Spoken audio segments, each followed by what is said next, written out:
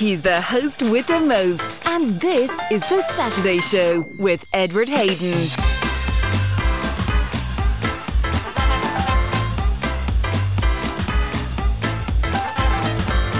Hello, good morning, Falchis Jock. Yes, indeed, it is The Saturday Show, and indeed, it is me, Edward Hayden, with you and with you right through until 12 noon. And hopefully you're in a position to stay with me and us here on KCLR until then. Thanks so much to John with the news, Arash Arish, Arahendeg with Nuacht Arish. Thanks also to Natalie Lennon for easing us gently into our Saturday morning with lots of music and chat, and of course the easy quiz as well. Lots lined up in the next couple of hours here on The Saturday Show, so we'd love you to stay with us. Very shortly, our resident gardening expert Shirley Lanigan will be with us. She's going to be sorting out all of your gardening conundrums. We're absolutely delighted after that to be joined by singing legend Sandy Kelly, and Sandy will be telling us about her long hiatus, which is now coming to an end with the first track of a new album being released and an album planned for later in the year. And of course Sandy is also launching her book a little bit later in the year with the O'Brien Press. We look forward to chatting with her about that, to try and come to some sort of acceptance of the weather. Cathal Nolan from the Weather Channel is going to be joining us to tell us when can we see an end to this rain. Oh my God, if I get up and see the rain one more morning, I'm going to cry. I actually may not be here for the month of August, folks, because I might have to hit somewhere for a bit of sun, so I might have to crawl into the steerage of a ship and just get out of here, because I'm ready for sun. I have to say, I'm not ashamed to say it. I'm ready for a little bit of sun and a little bit of summer. Anyway, fingers crossed, we'll put out the Child of Prague. Mags Bowen, our resident psychotherapist, is going to be with us after 11. She's going to be chatting this morning about infidelity.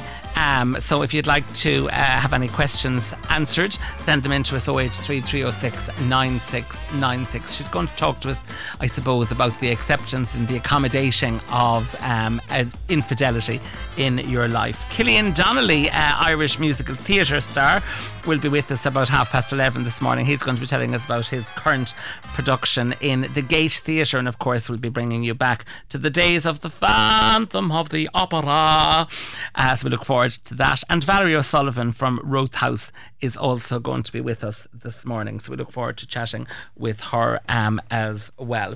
Now, let us know what you are up to for the weekend. 083 306 9696 is, of course, our dinnersready.ie contact line. Or we can use the telephone number 1800 90 96 96. And this morning you'll get through to the lovely Tara, who's working with me this morning. So welcome to Tara to the show. I've told her this morning that she's now working on one of the biggest gigs in radio, so she understands the enormity of the task ahead of her this morning. Indeed. Now, coming up, of course, as John said, on Scoreline, 4-time All-Ireland winner with Kilkenny, Conor Fogarty sits down with Robbie Dowling ahead of next Sunday's All-Ireland Senior Hurling Final. So this chat will be on this afternoon, just after 4 o'clock. So stay tuned for that as well. Also, speaking of Kilkenny's performance in the All-Ireland next Sunday, excuse me. What I was going to tell you is next Saturday we have a special edition of The Saturday Show. We'll be doing the Black and Amber breakfast next Saturday from 10 till 12, so don't miss that as well. Just before we go over to the gardening line, I must say that last Sunday I had a gorgeous day at the Kilkenny Country Music Festival. I met up and had a great afternoon with my lovely friend and colleague James Lakes, who was the Master of Ceremonies for the afternoon, and he did a mighty job last Sunday, I have to say, an absolutely mighty job, and looking fabulous as well. I was over judging the best dress, not only for he was connected, he'd have got it because he was togged out the finest, and a great day was had with Trudy Lawler and Brendan Shine O'Brien and Olivia Douglas and Mike Denver and Jimmy Buckley and lots more as well. So well done to all of the team at the Kilkenny Country Music Festival. They put on a great show in Gowran Park last Sunday. God, I don't know what day I have. They put on a great show last Sunday, and it was a mighty, mighty day. And they had the Child of Bragg out for sure and certain, because Sunday morning at 7:30 when I woke up, it was barbaric, the conditions. Now I have to say, they were just I was ready to get into the ark with Noah, but by that afternoon it was absolutely gorgeous, and we spent the afternoon singing and dancing in resplendent sunshine in Gowran Park. So hats off to all of the team over there as well. Now let's head over to the telephone line, because on it we are joined by our resident gardening expert, Shirley Lanigan. Shirley, good morning. Good morning, Edward. After all of that, and your rain travails. Yeah, it's lovely out today, isn't it? Shirley, now it has gone beyond a joke. Do you know what I had to do when I was going out to open the gate this morning to get out in the car? I had to put on a coat. Yeah, I have to say, my heart broke about 2 weeks ago, when, having spent really, I think almost since May, walking around in flip-flops in all terrains now, I have to say. Yeah. About 10 days, 12 days ago, I had to give up and put back on the walking boots, the marching boots, and rain jackets, and I haven't really been out of them since. It's shocking. It's a bit sad. It is shocking. It's shocking. Shocking. But anyway, talk to us then about how that impacts, though. I mean, all joking aside, we're all talking about, and you know, I mean, this is the real time for the harvest, and all of this rain is slowing down the harvest as well, in terms of, you know, farmers getting the opportunity to harvest their crops. Normally, like, you'd be meeting tractors and trailers and sprayers aplenty on the road at this time of the year, but they're not out at the minute because the weather is so inclement. So it does have an impact on everyone. But talk to us in the wider scale, Shirley, about gardening and you know, fruit and vegetables and salads and all the things that people might be trying to grow, because lots of these things need a blast of sun as well, don't they?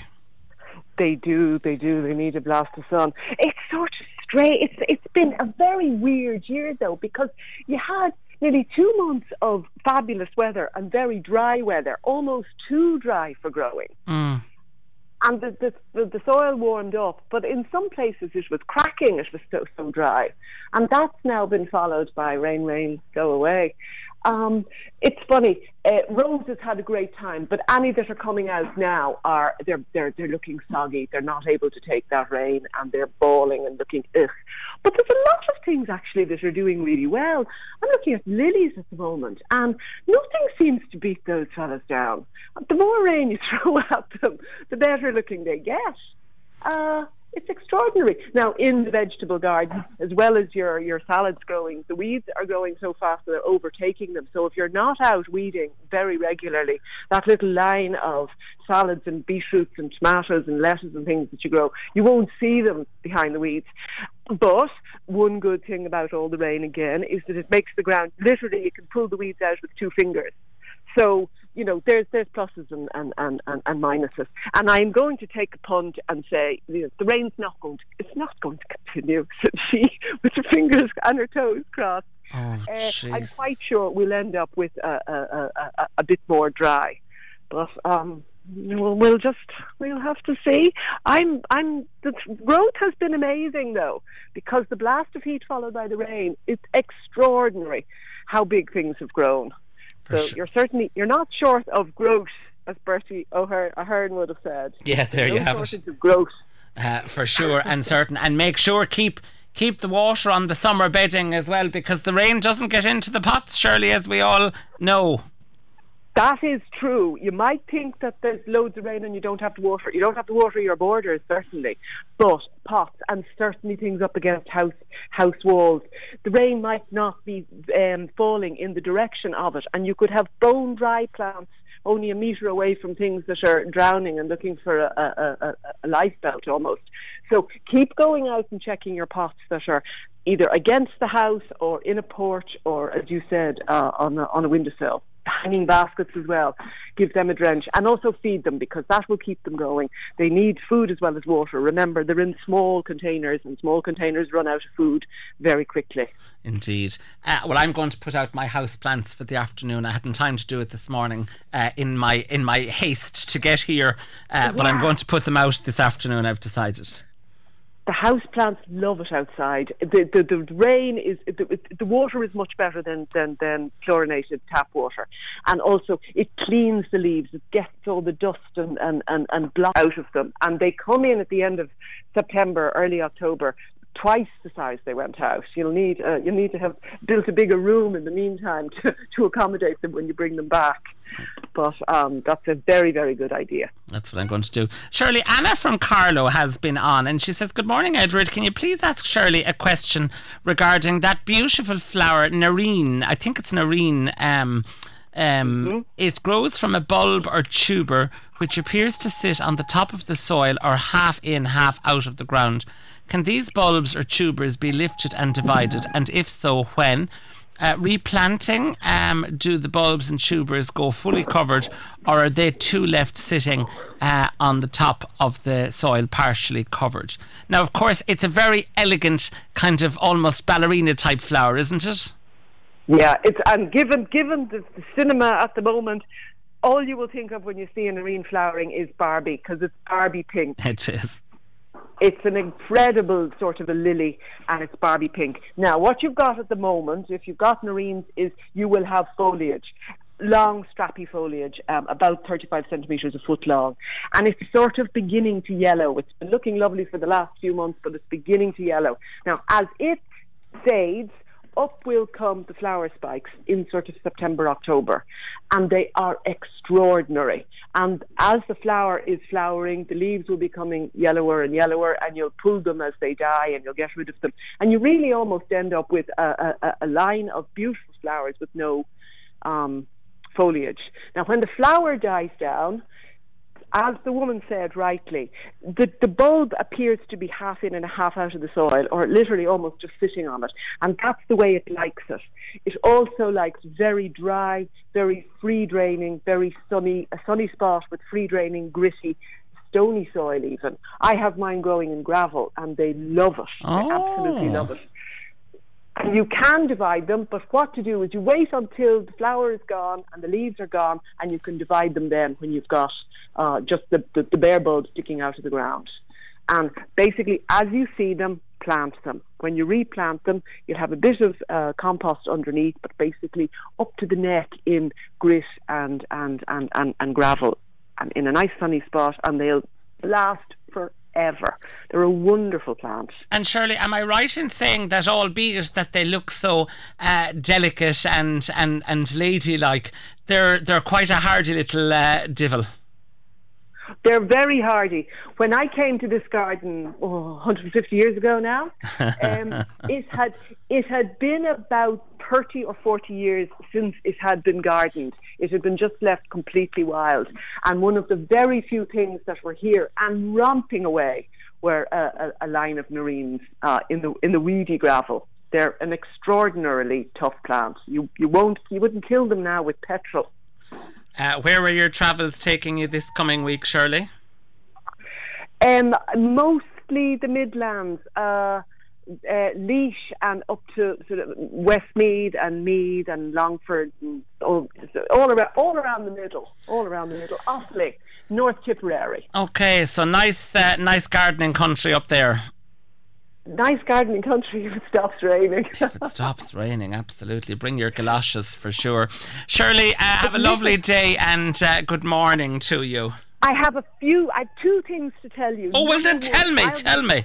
Yeah, I'll be missing this, but on Wednesday at 2:00 in Rothe House on High Street in Kilkenny, the Kilkenny Horticultural Society is having its garden party, and I predict it's going to be fabulously sunny, and it'll be wonderful, a really lovely day out for anybody. The Rothe House gardens are beautiful, and the people in the Horticultural Society are the finest. You'll have a lovely day, really, really nice.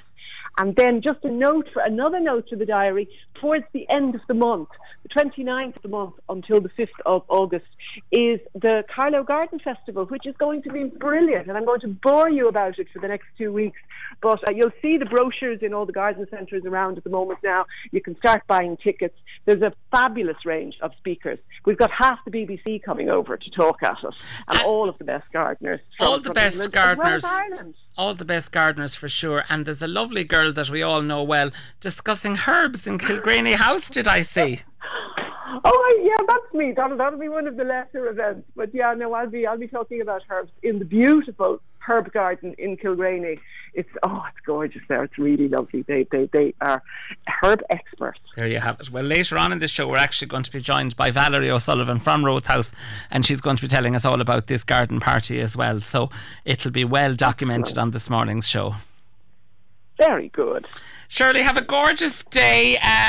Get yourself a croissant and a coffee and turn on Netflix and chill. That's my permission. Oh, no, you. the tennis. Honestly, yeah. To win the ladies' final today. That's much more important. Love 15, love. See you, Shirley. Good morning. Love all. Love all. That's what we all do. We all love them all. Kay was on to us as well, and Kay has sent us in a lovely little quote, and she said that she saw this I'll tell you where she saw it in a second, but it's from George Bernard Shaw, who said, "I rejoice in life for its own sake. Life is no brief candle to me. It is sort of a splendid torch which I've got a hold of for the moment, and I want to make it burn as brightly as possible before handing it on to future generations," as well. So how gorgeous is that? And of course she saw that in the Irish Wake Museum in Waterford as well. So that's great as well. Happy birthday to Brenda Redmond, and that comes in with best wishes from Anne and Brian McSteen as well. So good morning and good wishes to Brenda for her birthday as well. And another text for Breda Redmond is, "Good morning, Edward. Will you wish my sister Breda Redmond a very happy birthday for today? I saw a lovely photo from last Sunday in Gorn of Breda and your good self." So thank you, Edward. Hope you had a good day. And that's from Eileen Darcy as well. So thank you and good morning as well. Now, let's take a little bit. Let's see now what we're going to do. We're going to take a little sus beag. Wait till I get the right thing here. So we're going to take a little sus beag irash ikian gupla nomad. The Saturday Show with Edward Hayden. KCLR. With thanks to Lyrath Estate, Kilkenny's luxury hotel. Perfect for spoiling yourself. More details on lyrath.com. Carlow, Kilkenny, KCLR. Now, good morning. You're very welcome back. 083 306 9696 is our dinnersready.ie contact line.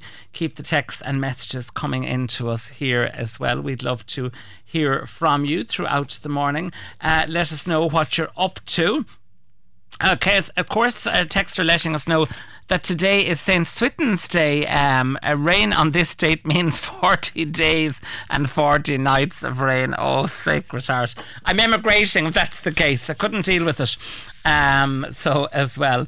Good morning, Edward. Risha Casson here. I was at the Country Fest in Gorn last Sunday with my friends Rosie Bulger, Liz Kern and Gabby Brophy, who won tickets for the Wexford Festival. We had a brilliant afternoon. All of the acts were amazing. Rosie and myself were never there before, but it was great value and they really enjoyed it. And that's Risha Casson from Loughlin Bridge there as well.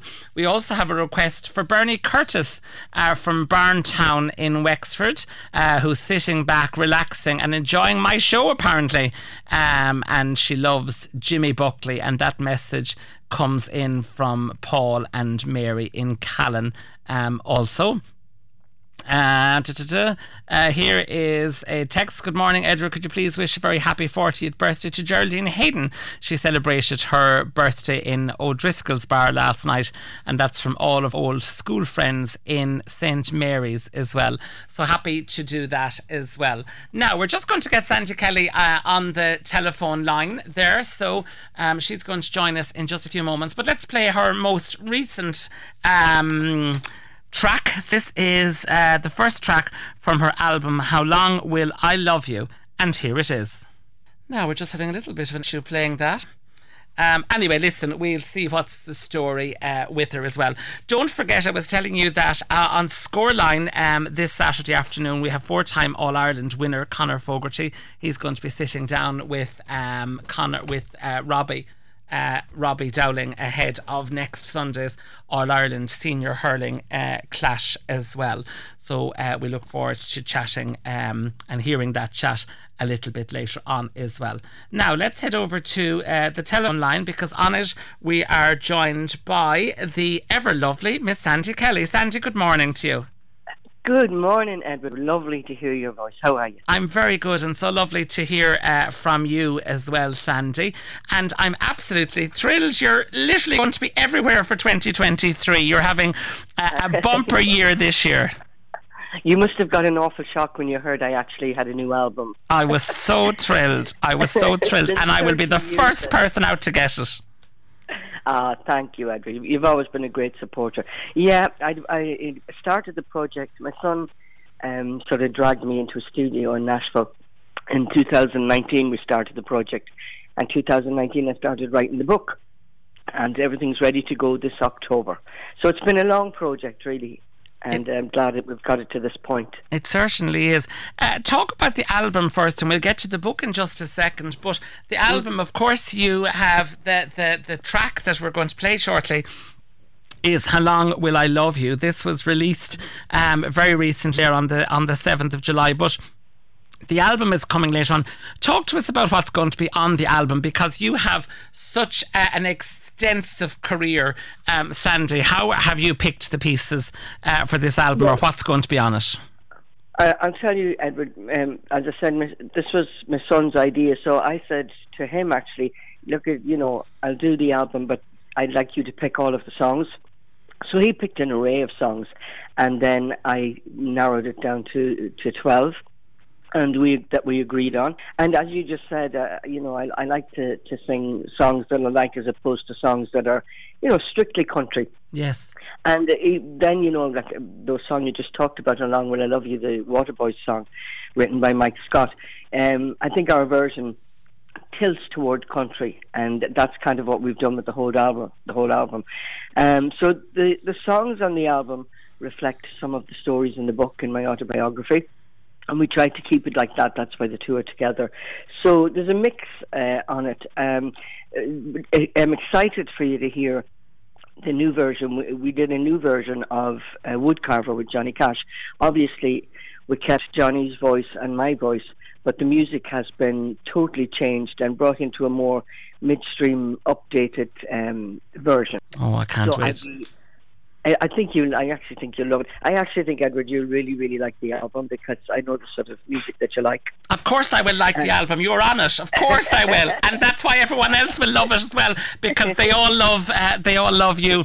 Sandy, the book then, of course, is something, and I know, as you said, COVID precluded you from continuing and bringing out the book as well, but now back on track. Sandy Kelly, In My Own Words. It's such a telling title, but you have such an extensive amount of stories to tell, good and bad, Sandy. Tell us how important the book has been to you to work on. Well, there again, it wasn't something I wanted to do, Edward, because so many people have written books, and, I don't read many books, never mind write one. But Michael O'Brien from O'Brien Press, who has sadly passed away last year, he just had me haunted. He kept ringing, and every time I saw his name coming up, I thought, oh my God, he's going to ask me to write a book. So eventually, having chatted to my son, William said, just as you did, that I've had a very varied life, good, bad, the good and the bad and the ugly. And he said, Mum, you need to write your story for your grandson. Because when he grows up, he needs to hear your story. And that's really the reason I did it, was to document my life for my family, really, initially. And of course, your grandson, Frank, is appearing with you on the video version of How Long Will I Love You as well. He is, yeah. He's a lovely little character. I tell you what, the tough times that we've had, specifically in the last 5 years, when my sister passed away almost 5 years ago, he has sort of been the shining light in this house, Absolutely. And sure, he's here nearly all the time. They live not too far away, so every chance he gets, he's here for a stay over. And of course, he gets spoilt when he's here, you know. Does he think you're the coolest granny in the world? Ah, look, it's hilarious. He thinks I'm a super. I think he thinks that I'm Barbara Streisand or something like that, because he was. You're bigger. We were sitting. I wish. We were sitting outside there during the good weather, and we were having a little soft drink, and my daughter Barbara was with us. And he said, "Granny, I want to talk to you about something." And I said, "What is it, Frank?" He said, "You know, when your album comes out, and you need to be awful careful about the paparazzi." Sligo, look out! Yeah, he said, there could be anywhere. They certainly could. And I was thinking to myself, I couldn't pay them to follow me. Well, I'm thinking to him, I mean, he probably must look at it and say, well, listen, 1 minute Granny is down on the floor, you know, with playing stickle bricks in her leggings, and the next minute she's running out to work in a sequin frock and the hair flicked out. Yeah. I suppose I'm a strange kind of a grandmother in that way. He loves pancakes, and he loves, as you said, playing board games and stuff. And then he's 8 now; he'll be 9 next month. Okay. So he's been able to come to a few festivals with me, and so he couldn't be prouder. You know, it's fantastic, really. Why not? And of course, Andy, you're appearing with Trudy a good bit on the road, but on her new her new track as well. That's right. Trudy invited me. We did that about I think 4 months ago or something like that. Trudy and I would be very good friends, and she rang to ask if I'd sing on her new single as well, and I was delighted to do so. So I went up to Jonathan Owen's studio there in outside Longford, and I think it came out really well. It's a great song, isn't it? It certainly is. We had it on KCLR, and she was talking about you last Sunday in Gordon as well, at the music festival there. So she's a big Sandy Kelly fan also. Yeah, she's great. We've been friends for a long time, and you know, herself and Billy are two of the nicest people in the business. And as you said, you know, I work with them a fair bit. And next year, for the second time, I'll be going Portugal trip next April. That's right. So yeah, it's great. That's the only thing about our business, is that our friends, you know, are very close and personal friends, like Trudy, and I'd be very friendly with Louise Morrissey and Philomena Begney. But we're very spread out, so we only get together when we're working, you know. Of course. We don't get a chance to socialise, which I wish we did, really. There you have it. You're all in different parts of the world. Sandy, how did you approach the book? The book will be out, as you said, with O'Brien Press later in the year in October. How did you approach it? You spoke there about the last 5 years have been particularly difficult, and I know how much you lost. And very difficult to write it down. You know, there's parts of the book that are hilarious. They're very funny, because my family come from a fit-up background, you know, travelling show. And that's a lot of that in the beginning of the book. And, you know, there's a lot of light-hearted stuff in it. But going alongside of that, there's a painful stuff. And it was difficult to sit at my table day after day after day and write it. And I was getting advice from this one and that one and the other, unwanted advice sometimes. But I decided to just sit at the table and get a pen and a paper and handwrite my book. And I ended up with 90,000 words. Oh, Jesus. I know, I swear to God. And of course, the editor, O'Brien Press, the editor, they narrowed it down to, I don't know how many words it is now, to whatever they needed. And, you know, it was to and fro for about, oh my God, it must have been 6 months where they'd send it back and say, how do you feel about, you know, changing that, or how do you feel about moving this, or how do you feel about taking that out? So it was a long, drawn-out process, really, and not one I'd like to repeat, I don't think. So we won't be getting a sequel. No, you will not be getting a sequel. I won't live long enough to do a sequel. Stop the lights. And Sandy, when you had it and, you know, it was finished and you kind of reread over the edited version, I mean, I've, you know, read and heard about lots of different excerpts of the life over the years, you know, as I said, good and bad. I presume you must be immensely proud to kind of look back on what a glittering career it has been so far. You know, the opportunities that your talent afforded you, you know, have been amazing, and opportunities that others could only dream of. That's a very good question, Edward. You know, for the most part, earlier in my career, when I had my TV show and all of that, I was extremely busy, as you know. And I was forever on the treadmill. I just never stopped. And really, it was only in writing this book, and then of course we had COVID, which confined us to home, I had a chance to go looking for the boxes, the boxes that you put everything into and put them away and you don't even know where they are. So there was that process. And then in going through the boxes, I was reminded, as you just said, of all the great opportunities I had and for people I met. Sadly, some of them not here today, and how lucky I was. And that part of it was lovely to realise, oh my God, you actually sang with these people, you met these people, befriended some of them, and some of the stories and some of the letters. I found a box of letters that people had written to me during my series, and I read through some of those, people that were supporting me and supporting my show, and it was a very emotional journey, I have to say. I would say now at the moment I feel very tired emotionally. Okay. Having revisited an awful lot of things I'd forgotten about, number one, and number two, revisited a lot of things I didn't want to think about. You push things to the back of your mind if you don't want to think about it. But if you write a book, pen in hand, you have to think about it, and you have to be accurate about your facts and dates and recount things that you'd rather not. That part of it I found very, very exhausting mentally. Of course, and the title lends us to that expectation of honesty. It's Sandy Kelly in my own words, so it's such a personal connection, isn't it? It is, Edward, and I suppose that's one of the reasons I was hesitant about writing it, because I felt, if somebody writes a book, at the very least it should be honest. You don't set out to offend anybody, and I didn't do that, but I was very honest in what I wrote, because when people spend their money, that's what they deserve. The same thing if you deliver a song to somebody in an audience. You should be very honest about your delivery and your performance, same as when you're on stage, Edward, For sure. Because the person in the seat knows when you mean what you're doing and when you look out into the audience.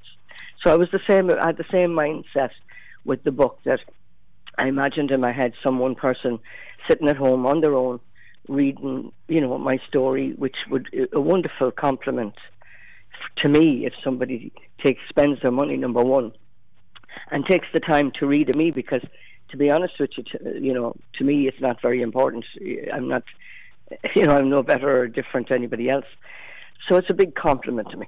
Of course. Well, I think it's your personality and your talent in equal measure that kind of captivates people, Sandy, and brings them into you. It's certainly, it is the gospel. Nice thing to say. It's the gospel truth.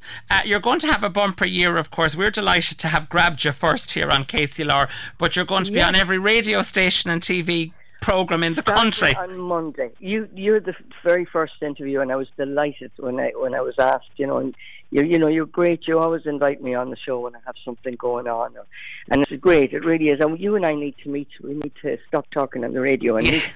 We need to have a bottle of wine now. Never mind a glass. Only one. A bottle an hour. A bottle an hour. A bottle and a straw. There you have it, Sandy. It's so gorgeous to talk to you. You're just such a wonderfully talented person and such a good person, and that's why people love you. I wish you nothing but the very best of success. I know it's going to be a great year, and I hope you're really happy. I'm really excited to see. I mean, already since the book was launched, or the news came out, I should say, and the album, the album launch came out, all of that media news came out. It's been fantastic. And I'm overwhelmed with the amount of messages I've gotten from people. It's heartwarming, and it really lifts my spirit to know that people are still interested and still care about what I'm doing. And my son William is managing me at the moment.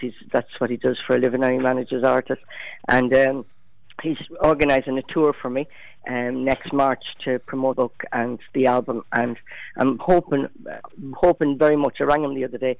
I said, "Willie, please try and get us an invitation to Langton's." Oh, because yes. I used to love going to Langton's and Johnny Barry, and some great memories. Absolutely, and we love you down in the Set Theatre in Langton's as well. It's fabulous. We've all the different concerts, and when we've met Sandy Kelly and Patsy Cline all in the night. I know. It's amazing. The Patsy Cline show brought me to so many places, and I have a huge warm place in my heart for that show and for Patsy. Of course, and we're going to be chatting a little bit later on in the show to Killian Donnelly, but of course Killian Donnelly, as my guest this morning, doesn't distinguish himself as the only person to have played on the West End, because you had a long run on the West End yourself with the Patsy Cline show. Well, now, don't forget to tell him that. Oh, I certainly will. Just in case he thinks he's going to run amok on me. Just going to say we'll get him off his high horse. There you have it. Sandy, listen, I'm going to play How Long Will I Love You for all of my glorious listeners this morning. It's so gorgeous to talk to you. I wish you nothing but the best, and for sure and certain, make sure you get that invitation to Kilkenny. You could get an invitation, and if you rang Carnegie Hall, they'd want Sandy Kelly of that, I'm sure. Well, I don't know about that, but listen, Edward, thank you so much for all your kind words, and I want to say a big hello to all of your listeners as well. I hope to see them soon. Thanks, Sandy. Good morning. Here we are with How Long Will I Love You. God bless, Sandy. God bless. Bye.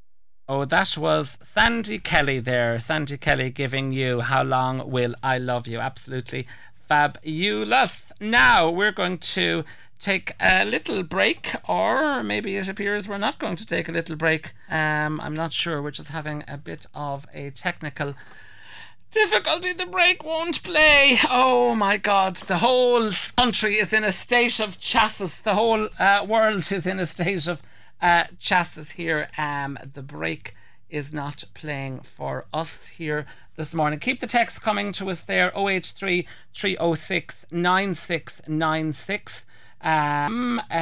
Great to hear Sandy Kelly, Edward. Best wishes to her and new book. Love that song, How Long Will I Love You? And that's from Bridget there as well. So thanks to Bridget for that as well.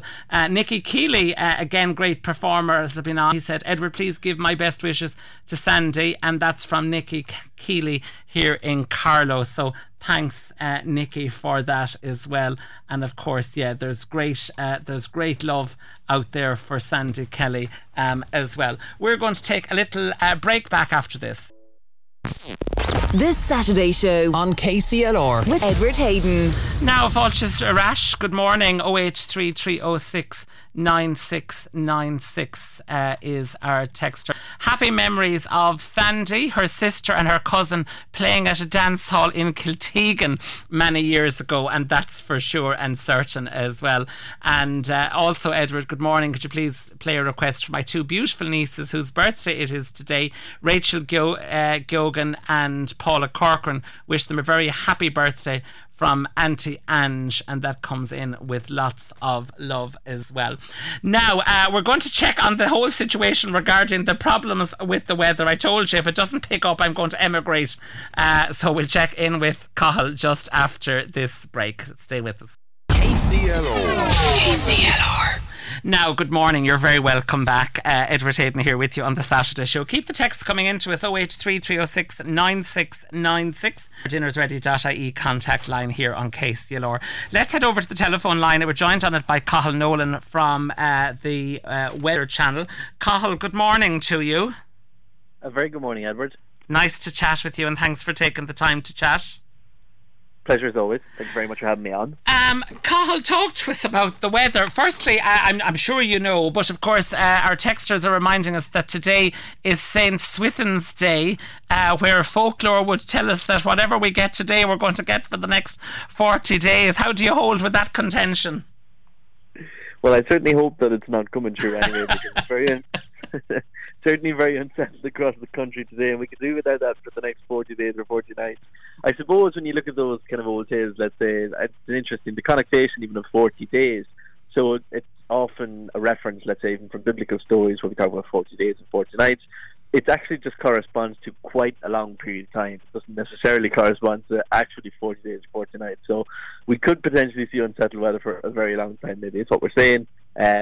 It doesn't necessarily always hold up true. The conditions we see on St. Swithin's Day do follow true. But I suppose looking ahead for the next 7 to 10 days at least, it looks as though we keep a pretty mobile picture, pretty unsettled conditions at times. A little bit drier during the midweek slot next week, so between about Wednesday to Friday, there'll be a case of sunshine and showers during that period, but overall it's a little bit unsettled for this time of the year. Okay, well now, Cathal, all roads here from our flagship headquarters here on the Dublin Road in Kilkenny lead to Croke Park tomorrow week for the All-Ireland hurling final in Kilkenny taking part. What do you think we're going to be looking at for a weekend weather update next weekend? I suppose, given the fact that it is still just over a week away now, it is difficult, given a mobile picture, to be very precise in terms of the conditions. It looks as though, in general, we will probably have a northerly flow as we go into the next week, so north to northwest flow. Temperatures will be a little bit cool for the time of year, maybe around about 17 to 18 degrees Celsius. With a northerly flow, there's a good chance that it may be pretty dry conditions, I think, for the day itself. Maybe just a risk of the odd shower at times. That would be the initial outlook. Of course, we'll get a better picture as we get a little bit closer to the time. But for the moment, probably drier than conditions that we've seen sort of late, but still with a risk of 1 or 2 showers and temperatures a little bit on the cool side. Cathal, listen, not asking you to look into the meteorological crystal ball, but what's the reason for all this? So often, people throw it out and you see it on social media with all the keyboard warriors saying, it's climate change, we're all responsible for it. Is that the case, or what's the situation with regard? Somebody said recently we got a month of sun and then we got the summer.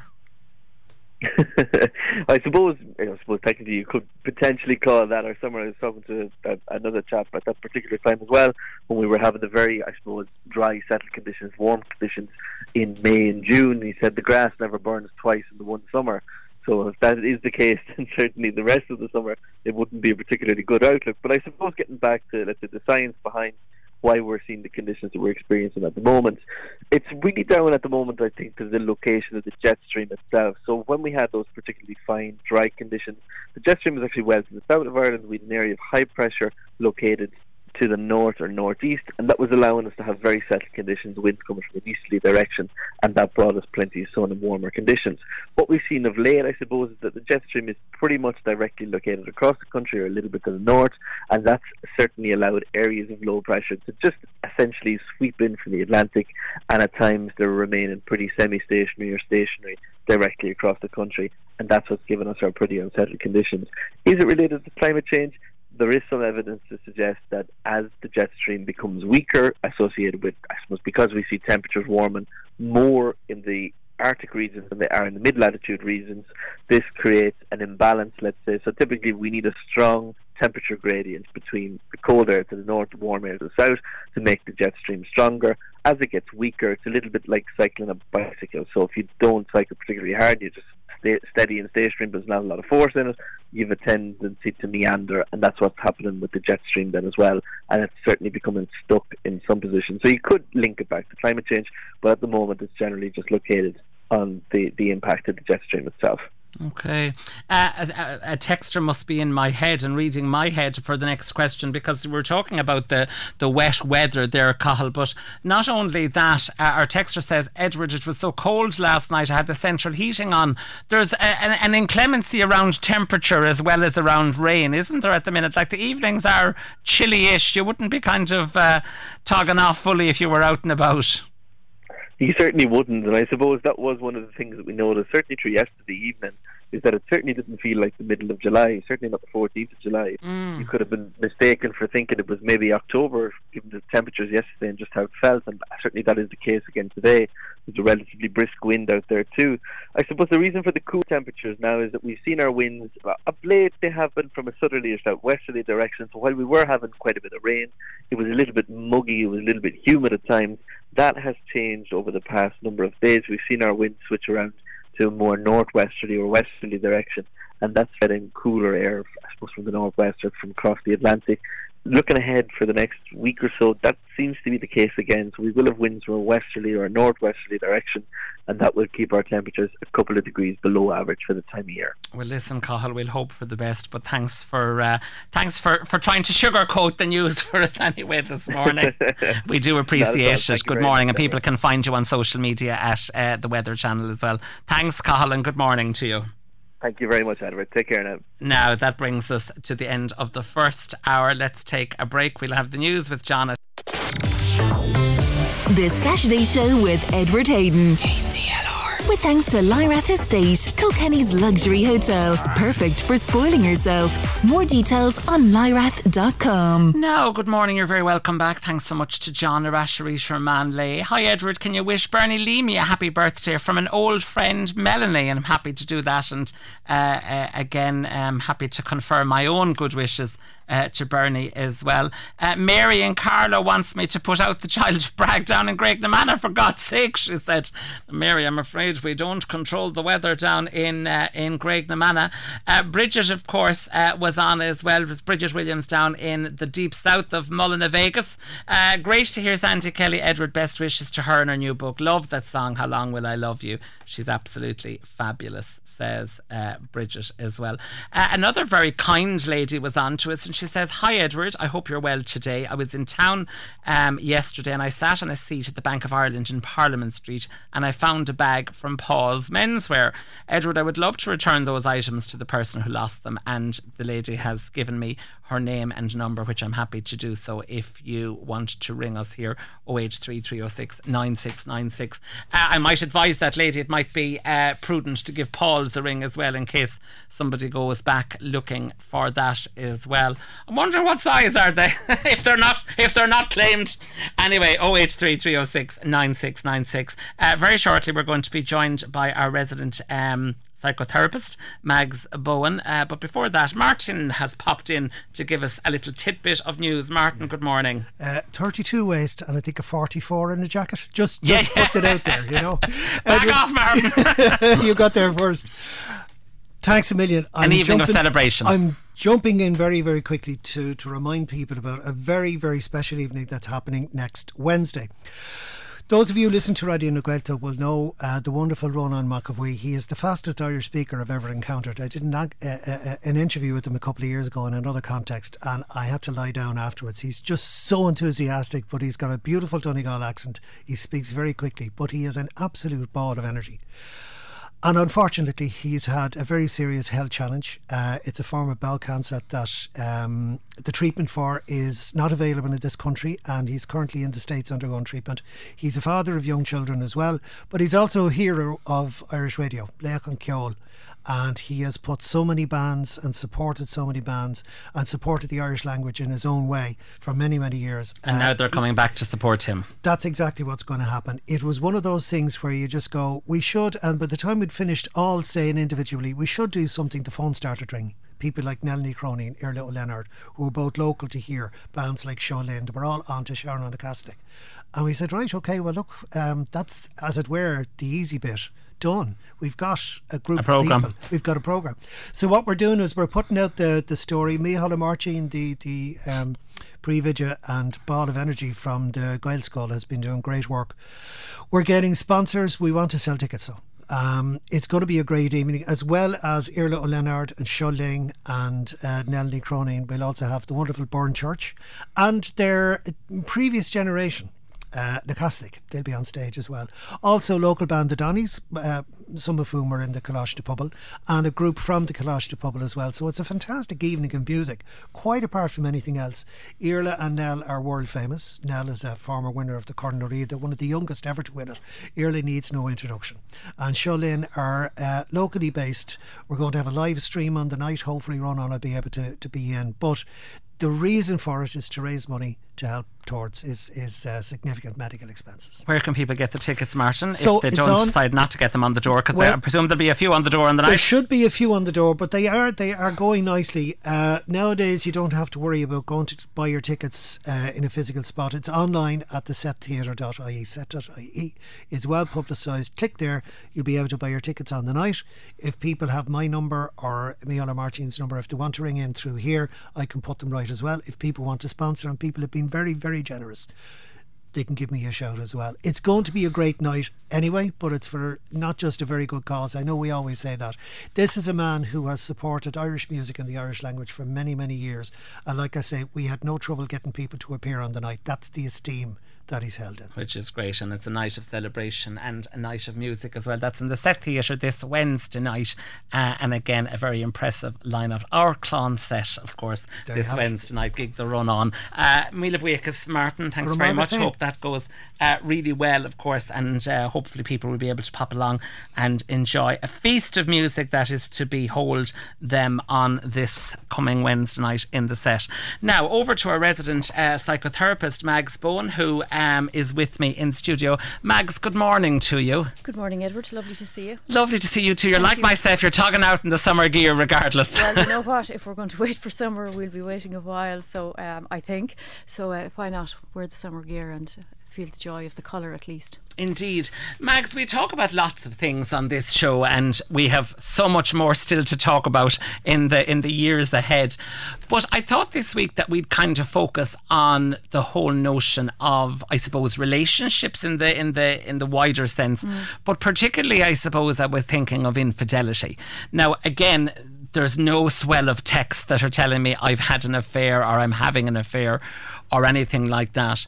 But we don't need that to know that it is happening. You know, there are people who are having affairs, or there's breakdown of relationships because of that affair. There are people who are I'm not sure if the right word is the victim in this. It's probably not. But there are people on whom the affair is being had. And that in itself causes lots of challenges. Talk to me about it. Well, I suppose the impact of having an affair or for infidelity to happen within a relationship, it undermines, I suppose, the foundation of the relationship. So if you look at the foundation of any relationship, you know, the very, very strong ingredient in the foundation of a relationship is trust. So immediately that trust is impacted. Also the safety and the security of who you are in that safe haven of relationship, you know, that you have your significant other to share your dilemmas with and your thoughts and your fears with, and you feel safe in that, and that's undermined very often when an affair happens. Also there's that sense of self-confidence, you know, for the person who may discover or have been told that an affair has been had. You know, what does this say something about me? Was I not good enough? You know, am I not enough? And that very much impacts, you know, that person's sense of self and self-confidence in the relationship and trust within themselves and their own enoughness. So there's many impacts. You know, it can impact as well, of course, then within the wider family if it's known. Friendships may have been compromised if it's known. So, you know, it really depends on who has been privy to this information, or if the information is just kept between the couple themselves. But yeah, there's a massive fallout very often from an affair. Completely unrelated, but of course it now relates when you're talking about this whole notion, am I not enough? Yeah. We had Nolan Blackwell on the show last week, Chief Executive Officer of Dublin Rape Crisis Centre, and they're rolling out a campaign at the minute about we consent. So it's consent in the minute way, and it's consent in the broad way. So whilst it's about sexual consent, it's consent of language, consent of, you know, deed and action and whatever as well. And just on that, I suppose lots of people have the affair end of things is not discussing, you know, whether we're going to get Daz or Purcell. It's not discussing where we're going to go on holidays. A lot of times it's the kind of the very physical exchange, isn't it? And the affair can be kind of for sexual gratification or whatever. So I presume that kind of casts a light then on those activities in a relationship as well, doesn't it? Yeah, and I suppose we have to be very, very balanced and look, because one person will have been involved in having the affair and one person then will have, I suppose this will have come to their attention, or they'll find out, or they'll be told. So, but it's very, very important once you recognise the impact of the affair, then to recognise why did the affair happen, you know, and of course one person maybe immediately left feeling, am I not enough? And that feeds into all sorts of senses of self, in terms of, you know, even down to, you know, am I not trusted enough? Why didn't they communicate their unhappiness with me? And also then there's the sexual side of things, you know, am I not enough in that area of our relationship either? But I suppose it's important then to pull it back and to say, why did the affair happen? And, you know, very often, not all the time, and I don't want to generalise in any way, but very often people can feel, you know, that there has been an emotional disconnect within my relationship, and that has gone on for a while. have been a breakdown in communication. We both got very, very busy. Maybe I wasn't feeling heard in the relationship. There was a lack of intimacy in the relationship for a while. And intimacy and sexual relationship are different. You know, so sometimes the intimacy as well as the physical relationship is gone, or it has certainly changed. So it's very important, as well as recognising the impact of the affair, then to look at why did the affair happen. And that requires very deep and honest and open communication, which can be very, very challenging, because one person may want to know all the details and why and where and when and how, and somebody else may just not want to go there at all. Is it a sweeping generalisation to say that, you know, affairs happen because one or both parties become I suppose lazy, for want of a better word, in the relationship, or in the kind of the work that goes into a relationship? Because a relationship of any hue, whether it's a kind of a marriage or a partnership or romantic or professional or business or friend, takes work. We all know that. Yeah, and I suppose rather I'd stay away maybe from the word lazy. Of course. I would look at perhaps one or both parties have ceased to be nourished within the relationship. You know, and ideally in a relationship, and I say ideally, life is not ideal, but ideally in a relationship, we nourish ourselves as individuals, and then we nourish each other as, you know, partners.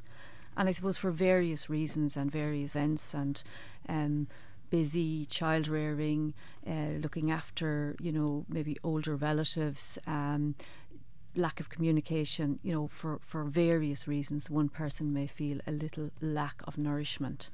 And again, this is the part after an affair has been discovered or disclosed. It's the two people then are involved in the repair. And that can be difficult for the person who feels, well, I'm not the person here who conducted the affair, but it really does take two people to come back together and to look at that nourishment and how we go forward. What I've written down here, just after your first sentence, I wrote down a two-word question, but I suppose I preface it by saying that you or I on the radio can't be a panacea for relationships this morning, and they're multifactorial. But you spoke a lot there, and of course all relationships are built on the formation of trust. And what I've written down is, can we re-establish trust, or is that kind of unique to the two participants? We can, as individuals, re-establish trust, but it does take work, and it takes two people to be involved. And I suppose if you look at it from the point of view of, if one person is deemed as, you know, you are the person who had the affair, and then the other person has to come on board and re-establish that trust together, that can be a tricky piece of work, because one person may feel, well, why should I have to go and do the work now? But I suppose it does come back to that communication. Why did this happen? Where did that a relationship stop being nourished, or where was it in a little bit of undernourishment mode? And yeah, rebuilding the trust it's a process. It takes a long time. There can be one step forward and two steps back in terms of people can be suspicious for a long time afterwards. And that trust really does take time to be built. And that can be very hard for both people, because, you know, look, I've explained why this happened and we've decided to give it a go again, and we're trying to rebuild trust, but I'm sensing you don't trust me, or you're questioning me every time I go outside the door. So that's very, very hard, and it takes an awful lot of work to rebuild that. But of course, you know, yes, trust can be rebuilt. I often say it's like a building. There may be a crack in the foundation stone, but we can get back in and underpin that structure. The structure is absolutely perfectly fine and safe again, but you have had to put work and time and emotional investment into going back in and restabilising and restructuring. And very often it gives people a space, not always, but at times, to be actually able to relook at the relationship and say, let's do a reassessment of our needs individually in this relationship, and what do we need going forward that maybe we didn't think of 20 years ago. And emerge stronger. You know, some relationships absolutely come back together after an affair and are stronger, and others don't. Let's take a little break and come back to that whole thing now. You've just grabbed me with that whole thing of our needs and the 20 years. Maybe we'll come back and talk about the change in needs and how we kind of should communicate them or not, because people are not psychic. Let's take a break and talk about the needs. And of course, if anyone has any text or comments on it, they can send them in to us with full anonymity. 083 306 9696. Back after this. The Saturday Show on KCLR with Edward Hayden. Now, good morning. You're very welcome back. Edward Hayden here with you here on the Saturday Show. Mags Bowen, resident psychotherapist, remains with us. Mags, we were talking about relationships. We were talking about the shift in needs, you know, when you're in the first flush of a relationship, you know, and I'm saying that not necessarily marriage, but it could be a marriage as well. But it's all kind of roses and milk tray, isn't it? And Absolutely. then life changes, the world changes, and invariably people change. How do we need to do an annual audit to say, well, this is where I'm at, or how does that play out? Tell us. Well, again, I'm going to use your lovely phrase of visiting with yourself, you know, and we do need to visit with each other, because I was just saying over the break, you know, I'm with my darling husband 34 years this year. We're married 25. You know, I was 19 when we met. No 19-year-old is like... You're a different girl. Oh, I tell you. Like a fine wine, Edward, you mean, yeah. But no, but from the age of 19 to 53, quite obviously, I'm not the same person, and neither is he. So, you know, when you look back, you say, how did those changes happen and become integrated within the relationship? And I suppose you do have to, consciously or unconsciously, but really recognise, what do we need from each other, what do we need from myself within the relationship, and how do we communicate my needs? And that's very, very important, going through all the different stages, because when you come together first, as you say, everything is lovely and it's all very exciting and new, and then after a few years, and particularly if there's family and young families, there's the pressure of looking after young children and meeting their needs, and they have to come first. But it's really important, and I'd often say to younger couples, keep dipping in with each other. Hello, who are you? How are you doing? What do you need? Is there anything that I'm doing that, you know, you're not really finding helpful, and vice versa? And it's not all about finding out where we're going wrong, but it's just trying to stay on the same page insofar as we can. Because after a period of time, 20, 25, 30 years, you really need to be able to look at each other and say, you know, I still know you, and I'm actually so excited now to be able to get back to just the two of us. And so many couples, and it's not anybody's fault, it's life. You can get so caught up in the busyness of work and child rearing, or building careers, or caring for others, that you just lose track of the other person's needs and your own needs. So it is that visiting with yourselves and visiting with each other. That whole notion, actually, that when that period when the family are reared and the career is established or whatever, you know, it is a getting to know you all over again, isn't it? And how do we do that? I love when I watch couples, and I'm a real people watcher anyway, couples that I know in my own personal world, and just couples that I see in the airport. I think is a great sense of getting, you know, the couples. And you love seeing a couple acting in partnership, and you feel it is a mom and pop show, particularly obviously when there's children, but you can see that it's a shared endeavour as opposed to one person doing the heavy lifting, and you can see the opposite as well. But how do you kind of, you know, get to know each other all over again? I think it's just to have the threads of communication, you know, in place all through, insofar as possible, and that is going to be more challenging sometimes than others. But just to make that space to be able to even sit on the Saturday morning and have a coffee, or decide, you know, if there is even young children, look, we're not going out and we can't afford the babysitter and it's tough, but even to sit and to have takeaway on the Friday evening, or just to sit in the garden and just, we'll have the coffee and let the house be wrecked for the 10 minutes that we're out here chatting.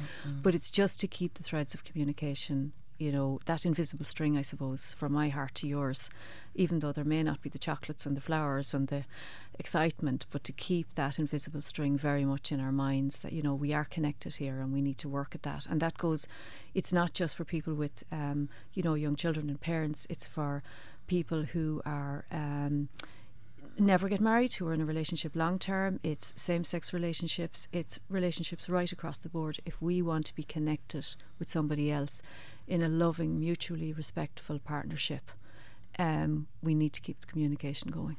My next question on this topic was going to be where there isn't a third party involved, okay, where you get to a stage, whether it's 1 year in or 5 years in or whenever, you get to a stage that you're just not happy. And what's going on here is false. This being together is false.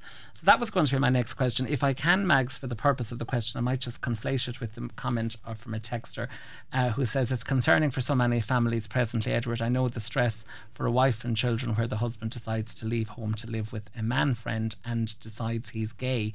This could be after many years with many children in the family. It must be so upsetting for the wife, or of course the other partner, depending. There's so many relationships with men still living at home without wife or family knowledge. So I'm conflating that for the purposes of, there are many reasons why people are living, a lie, and that's one type of lie. But to be together and unhappy is a non-truth. Of course, that's the word we've heard this week at great length. But talk to me about that sense of being in a relationship, and I don't want to use the phrase feeling trapped, but feeling stuck. Yeah. Well, I suppose, again, it's multifaceted. You can be in a relationship and then recognise after a number of years, my needs and wants have changed as a person, and of course then my needs and wants within the relationship has changed, and maybe I'm recognising my partner can't actually give me what I need. Also, for a situation like that texter, there has been, I suppose, many situations over the years where somebody has coped in the best way they could in a relationship that they have entered into, and it's not to dilute or undermine the love that's felt within that relationship, but then maybe people have more of a freedom now to be able to express, well, actually this is the person I love, and I have more freedom now to be able to pursue that relationship. And that's not for one moment diluting or not recognising the huge impact that has on people and families who are left in that situation. If somebody does leave and decides that, look, I am in a new relationship now, and I'm gay, and that's hard for everybody. But there's a lot of components feeding into that, and I see a lot of people maybe 30-40 years ago may not have had the freedom to be able to recognise, well, actually to be in a relationship with a man rather than a woman is what I need as a person. Children being used as a glue or as an adhesive, I presume, is unwise. Again, or as the only glue.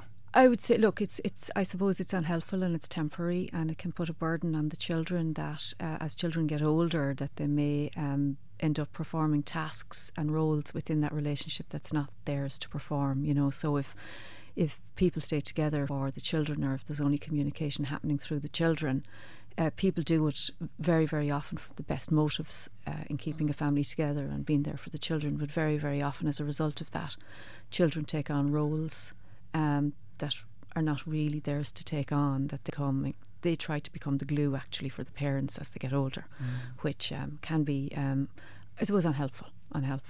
Talk to me about the man or the woman or the partner on whom the affair has been had. So there is all this whole thing about, trying to discuss each other's needs and to re-establish that trust.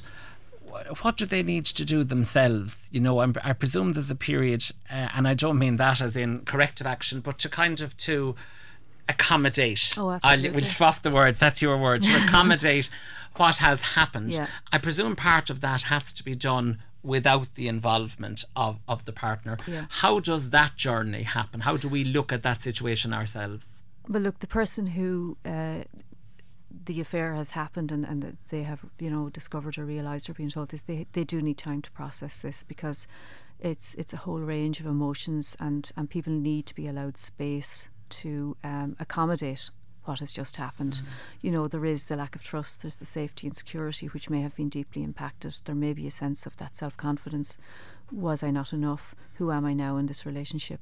What does this mean to me as the man or the woman in the relationship? And also anger, and it's a grief, it's a loss, so the person has to be allowed grieve. And again, as we say many, many times, we grieve the way we live. So some people will need to tell the story over and over and over again, and may want to revisit the story over and over and over again.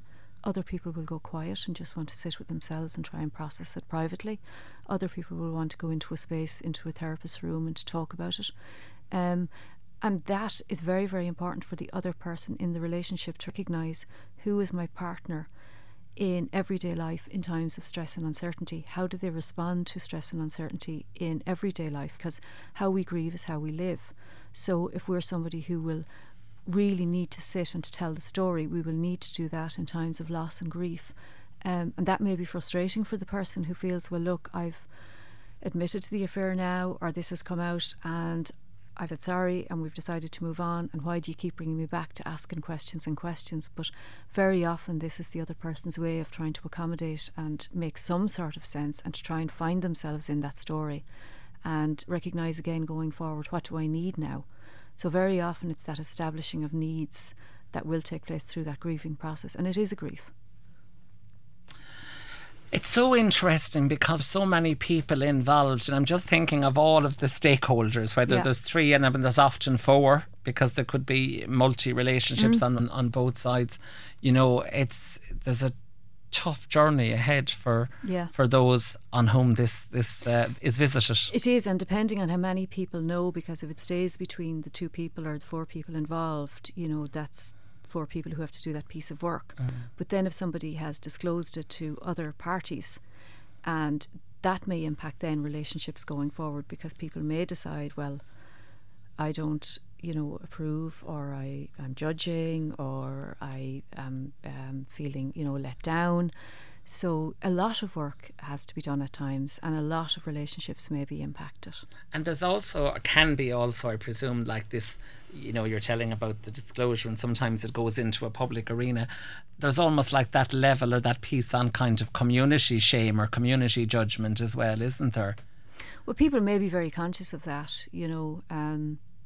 I have a wonderful relative who often says to me, you know, Mags, if we did everything if we had everything we did that we're not proud of tattooed across our foreheads, none of us would leave the front door. So I think sometimes it's to bring it back to ourselves too, and our significant other, and recognise what do we need to do to move forward, and insofar as we can, perhaps leave the fear of judgment outside the door, because nobody stands on our shoes except us. The wisdom runs in the family, obviously, from that relative to yourself. But a dote of an aunt who's very kind. How lovely, how lovely. Mags, it's a fascinating topic. It's been interesting to kind of just explore a bit of it in a few minutes, and impossible to do that. But I think great advice there around, you know, that, and I've written it down, you know, when we cease to be nourished. And I think moving outside of infidelity, sometimes we can be unfair to ourselves, and sometimes lots of different reasons, you know, our lives can cease to be nourished. So it's good to look at it. No more than any other dilemma we face in life, it's not one size fits all. There's many components, and it's, you know, it always relates back to who we are as people, what we were trying to seek in another relationship, what wasn't being found in the relationship we have, and how we move forward with that. Sure. Mags, thanks so much. Thanks Mags a million, Bowen from Bowen Psychotherapy. Check her out on all the social media platforms as well.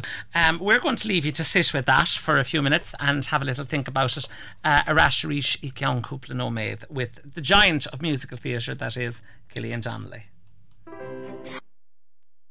The Saturday Show with Edward Hayden. KCLR. With thanks to Lyrath Estate, Kilkenny's luxury hotel. Perfect for spoiling yourself. More details on lyrath.com. Now, good morning. You're very welcome back. Edward Hayden here with you on the Saturday Show. Lots of food for thought there from Mags Bowen, our resident psychotherapist, with regard to infidelity, that re-establishment of trust, and I suppose looking at our own needs when they cease to be nourished. So thank you to her for exploring those with us this morning in great detail, as always. Now, let's head over to our telephone line. We're joined on it by a giant of musical theatre, that is Killian Donnelly. And Killian, of course, is currently performing at the Gate Theatre in the Irish premiere of Fun Home. Killian, good morning to you. Tara. So Tara will re-establish that line in just a second. Of course, Killian is performing, as I said, in the Gate Theatre's production of the Irish premiere of Fun Home. Killian, of course, known to us all of this parish, as they say, but of course very heavily involved in musical theatre with regard to Les Mis and The Phantom of the Opera, Kinky Boots, Memphis, Sweeney Todd, the Demon Barber of Fleet Street, in which he performed at the Gate Theatre as well. So a very hefty career with regard to musical theatre. There is Killian, and of course we've just had that difficulty establishing, but re-established the line. Killian, good morning to you. Good morning, Edward. Sorry about that. I don't know what happened. How are you? I'm very good, thanks. There could be a few gremlins in our system. You wouldn't know. There could be someone trying to sabotage our conversation. Thanks so much for taking the time to chat with us, because you're on stage every night currently in the Gate Theatre. So I'm sure the last thing you wanted to do was to get up and take a radio interview. So thank you for doing so. Not at all. Happy to talk to you. Talk to us firstly about Fun Home. We'll go in backwards order. So we'll talk about the most recent first. This is an Irish premiere in the wonderful Gate Theatre. It is, and I'm quite honoured to be involved with it. And what we found that with people going to see the show, it's quite odd, but the best way to experience the show is to know nothing about it, which I know is quite hard to sell a show. But I saw this in 2015. I was doing a show called Kinky Boots on Broadway, and I had a Sunday off. And I remember saying to the cast, I want to go see another Broadway show. And they said, go see Fun Home. So I did what everyone does. I go, what's it about? And they went, no, just go and see it. Buy a ticket. So I trusted them. And it was one of those shows that stuck with me like a week after I saw it. It was in simple terms, it's about family. It's about Alison Bechdel, the most incredible cartoonist, who sort of reflects on her life, the 4 months when she came out, and which led to her father passing away. And she sort of uncovers secrets. And that's it basically in a nutshell. But I'm really, really overwhelmed by the reaction we've gotten, the people who knew nothing about it, who came to see it. Word of mouth, I feel, sells shows in Ireland. People, we're a very small country, and people sort of like encourage others to go and see the show. You'll love this. You should go and see this. I won't tell you what it's about. And it's 90 minutes long straight through, which sort of, there's no interval, so there's no separation from the story. There's no separation from the drama or the comedy. And it seems to be going phenomenally well. We're quite overwhelmed, really. So I believe, and I look forward to seeing it myself before it ceases on Saturday, the 26th of August. It's running right through at the minute, and of course people can check out gatetheatre.ie to get the tickets for that.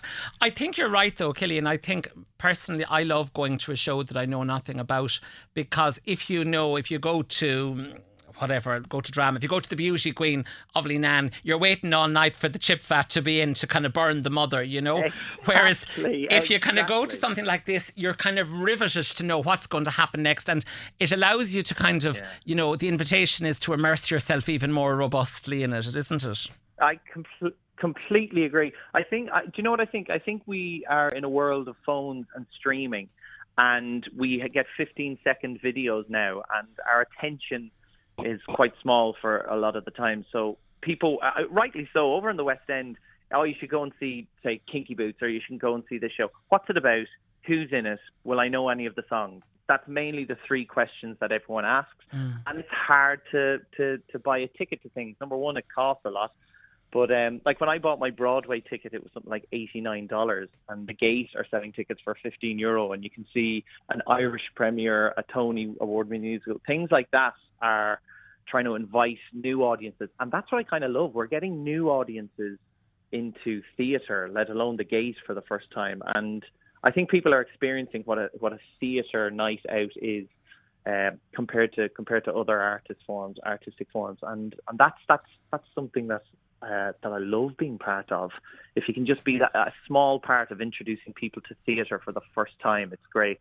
But it is very hard to sell a show if people haven't seen it or they don't know anything about it. But so far so good. Well, listen, Killian, to avoid your blushes, I can, of course, remind you that having the name Killian Donnelly on the ticket is no burden to have for ticket sales as well, with the wealth of both talent and experience that you bring to the party. Even if you were kind of singing the phone book, I'm sure it would be mighty and worth the ticket. Do you know what? It's that sort of a thing, though.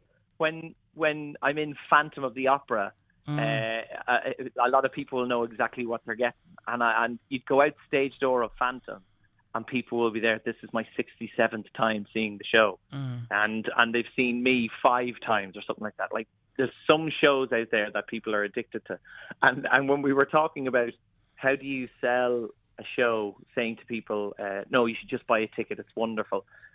You can explain a show to people and it can kind of turn them off. When I was in Les Mis, everyone really knew the epic show that was Les Miserables. But if I was to sit people down and explain it to them, they go, what's Les Mis about? Well, it's 3 hours long. Everyone dies. There's some amazing songs in it. Is it funny? There's the odd joke or two. Yes, it is the most phenomenal musical theatre night out that you can have. So it's those sort of things that I'm quite overwhelmed by. It's when I get a programme for a new show that I'm in and I look back on a CV and I go, oh, Les Miserables to have on your CV is like a badge of honour. The same with the Phantom of the Opera. It's a badge of honour that you go into your next show, and but as they say, you're only good as the last show you did. So it's quite an overwhelming feeling to have fun home on it now. For sure, and certain. And again, just looking at those kind of, very hefty pieces that you have on your CV. You mentioned Les Mis, Phantom of the Opera, both of which you've revisited a number of times. At this stage now, and again, this is the final time to avoid the blushes. I mean, you're very tried and tested, very popular, supremely talented, so people know that they're going to get a performance of great gravitas, and you've built up that following and that fan base. So I presume you can now be more judicious, I suppose, or selective with regard to what you do. What now kind of grabs you to make you want to do something, or what kind of motivates you to take on a performance, whether it's to revisit or reprise a role, or to take on something new like Fun Home? What makes you tick? Oh, lovely question. A character. Everything is about the character and the arc that character goes on. If there's comedy, if there's drama, and they're mixed together, incredible. It is. You want to have. I treat theatre, whether I'm going to it or whether I'm performing in it, as a little moment of therapy where no matter what happened in my day, I can pour my heart out on stage. And it's the most therapeutic experience ever. If there's a song where I have to cry, I can jump in and pick something out of my brain that helps with that moment. I love auditioning, and I get as many auditions as I possibly can and go to them, because that's, I always feel, is the work. I put the work into the audition, and then if you're lucky enough to get the job, then you start the most incredible creative process. There's 6 people in our show, and we were in a rehearsal room for 6 weeks, and we talked about every scene, every minute of the show, so we know it like the back of our hand. So when you're going on stage, I fully know my character. I know everything about him. And I'm not just standing there saying lines and singing. I'm able to have his walk. I'm able to fix my glasses a certain way. That gives you confidence. And growing up, I was the most shyest kid in school. I would sit on my own on the bus. But then I found my local musical society. And that was my training. I never had any professional training. It was just joining my local musical society. And the friends I met there became my friends for life. And fueling each other, encouraging each other, and building my confidence, and not feeling like there's something wrong with me if I don't like football and I enjoy singing in the mirror. Things like that were something that was part of my training. So now I have full confidence going into any audition that I know what I'm doing, I know what I'm talking about, and yeah, that's all thanks to what I call my training of growing up in the Amdram circuit in Ireland in musical theatre. And I meet them. That's the thing I love more than anything. Meeting people at a stage door who are still from the Amdram or still from Ireland. I'd be over in New York and I could be doing a show, and someone from my local village in Kilmessan would be like, well, Killian, how are you doing? And that's the greatest hug you can possibly get while you're over the other side of the world. For sure. I was interested in that. You mentioned Kilmessan. Of course, people will know you're from Kilmessan in Coontanamee. Now performing in the Gate. What's the difference between kind of, coming out of the Gate Theatre and getting into the car and going to a house or a hotel, as opposed to, leaving Her Majesty's Theatre or leaving somewhere on the West End or on Broadway and going home? Is the kind of the same modus operandi, or is there a different feeling, on the West End or on Broadway, or how you live your life around that? For me, the way I was brought up, it's the exact same. There are other people I have worked with, and yes, they perform more at stage door than they do on a stage. And that's for the book, as my friend says. Yeah. It's a thing of like they just walk out stage door and they're this other person that I have met backstage. But I'm Irish. I'm so proud to be Irish, and another Irish person will call me out if they think I'm being someone I'm not. So when I walk out a stage door, I cycle into work, Edward. So like I'm in a fluorescent jacket and I'm in my fluorescent helmet and I've got the bike. And when I walk out stage door, it could be His Majesty's Theatre, it could be the Sondheim in the West End, or the Al Hirschfield on Broadway, or the Gate Theatre, or St Mary's Musical Society in Navan. I'll still walk out, have a chat. I love talking to people. I don't always ask, what did you think of the show? Because I'm not there for that. I love getting to know people. And if they casually bring up what they thought of the show, brilliant, we can talk about it and dissect it. But I love meeting people. I love a friendly debate. I love a conversation. And when you see a piece of theatre, I love going with a friend to a pub and have a pint. Right, let's talk about it. Let's dissect it. That gives me energy. I love it.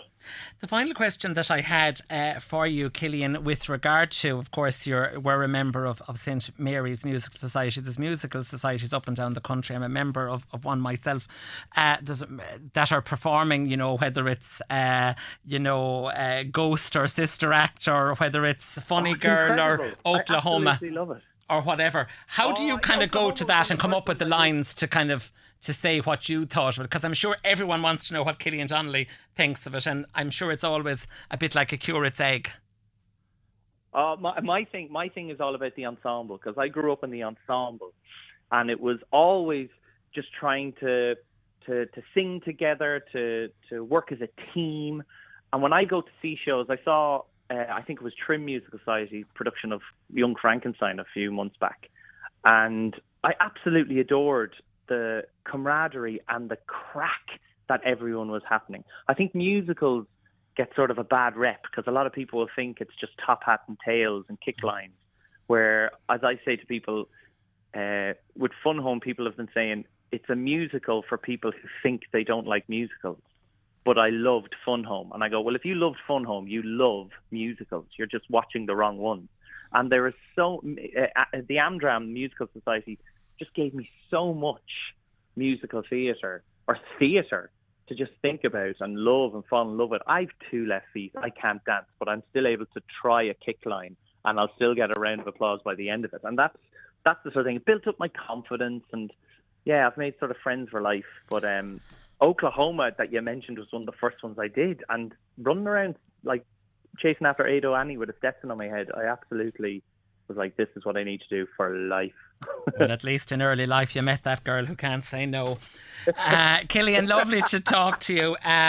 Really looking forward to seeing Fun Home. As I said, it's running at the Gate Theatre right through now until the 26th of August, and people can check it out on gatetheatre.ie. It was gorgeous to talk to you this morning, Killian, and we thank you for you too. Giving Please the time. Come say hello to me when you're in. I certainly will. Well, I had this big fallacy of an image that someone was out the back feeding you grapes, but now that I know that you're looking for the chain on the bike, we'll be able to say hello. Good morning, Killian. You won't miss me. Good morning. Bye, Edward. Thanks. Now, Killian Donnelly there, star of musical theatre. We're going to take a quick break and then we're going to chat very briefly to Valerie O Sullivan before we conclude this morning's show. Stay with us. When it's time to unwind. Now, good morning, you're very welcome back. When a couple break up, it's a grief like death. People need to be aware of that, says the texter. That's with regard to our comments and conversation on infidelity. Our texter, again with the Paul's Clothes, has been in touch with Paul's and they've reunited the bag with the owner. The texter loves the Saturday show, and How Long Will I Love You is so lovely. It was played at my dear niece's funeral, says the texter. and looking for Marble Hall someday from the Bohemian Girl. A texter is also looking for a ticket for ABBA-esque tonight in Ballykeefe. If anyone has a ticket, they could get in contact with us here as well, and we'd try to unite them with that person. Let's head over very briefly before we conclude this morning's show to Valerie O Sullivan from Rothe House, just to touch in about the Horticultural Society Garden Party to take place this week. Valerie, good morning. Good morning, Edward. Nice to talk to you, Valerie. OK, Valerie, time is tight, so hit us quick. Tell us about the garden party. Well, I'm going to tell you about a couple of things coming up at Rothe House over the summer. This Wednesday, the Horticultural Society have their annual garden party. On Thursday evening, we are hosting a fabulous workshop with Sarah from the Wild Grazer, where she'll be doing cheese and charcuterie workshops. And tickets available are directly with Sarah, the Wild Grazer, for that. And on Saturday, the Open Circle will be having a fabulous summer event in the garden as well. The Open Circle is a women's art collective. And there's loads going on at Rothe House over the summer, Edward. I'm sure everyone saw nationwide during the week. Kilkenny was looking absolutely glorious in the summer sunshine. And I suppose we're lucky to be right in the heart of the medieval mile on Parliament Street, and a beautiful venue for events and for visitors all year round. Absolutely. Talk to me again about that Open Circle, the women's collective. What happens at that? Well, the Open Circle, it's I suppose, a women's art cooperative that has been going for a number of years, and they've just had some restructuring. So Ita Morrissey, who you might know, is running this event, and you register directly with the Open Circle. It's just going to be a get-together, I suppose, for women, for artists, for creative, to tap into that creative side. That's going to be in the garden at Rothe House, weather permitting, next Saturday.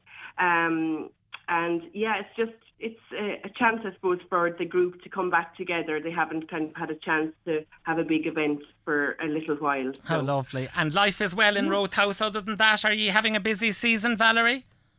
We're having a good season, Edward, yes. Our international visitors are strong, and we absolutely love at this time to welcome our local visitors as well. It's just so much fun to see kids and their families coming in. They say, God, we've always wanted to come into Rothe House, but we never had time. And they come in and they explore and they get to learn about the history and the connection with Kilkenny. So we're open 7 days a week, and we have guided tours or self-guided tours. And we'd love to welcome, especially our local market. They're just really important to us as well. So we'd love to welcome everybody in over the summer. Indeed. Well, it's absolutely gorgeous down there. I'm a big Rothe House fan. Valerie, unfortunately, time is tight, so I must leave it at that. But we'll touch base with you again very soon. But for now, good morning and good wishes. Just tell us where people can check out for more details of the Rothe House activities. Yeah, so on our Instagram and Facebook pages. So on Instagram, it's @_Rothe_House, and on Facebook as well at Rothe House. So we post everything up there, so keep an eye on our social pages, and everything is updated there with details of booking as well. Lovely. Valerie, thanks so much. Happy Saturday. Thanks a million, Edward. Bye. Now, that's Valerie O Sullivan from Rothe House. And that brings me to the end of this morning's show. Thanks to the lovely Tara, who's been working with us this morning on the show and doing a little bit of work here in KC Lord. She's a little dinger out there as well. So thanks to her. John will be here with the news at 12 o'clock. Eddie will be in with the Saturday brunch very, very shortly. And don't forget to check out Robbie's interview with Conor Fogarty this evening at 4 o'clock. Of course, during Saturday Sport, which is running all through from 2 o'clock. I'll be back with you next Saturday morning for the Black and Amber breakfast. What'll I be serving up? Well, I'll have my slither and my ball ready to go. Talk to you next week.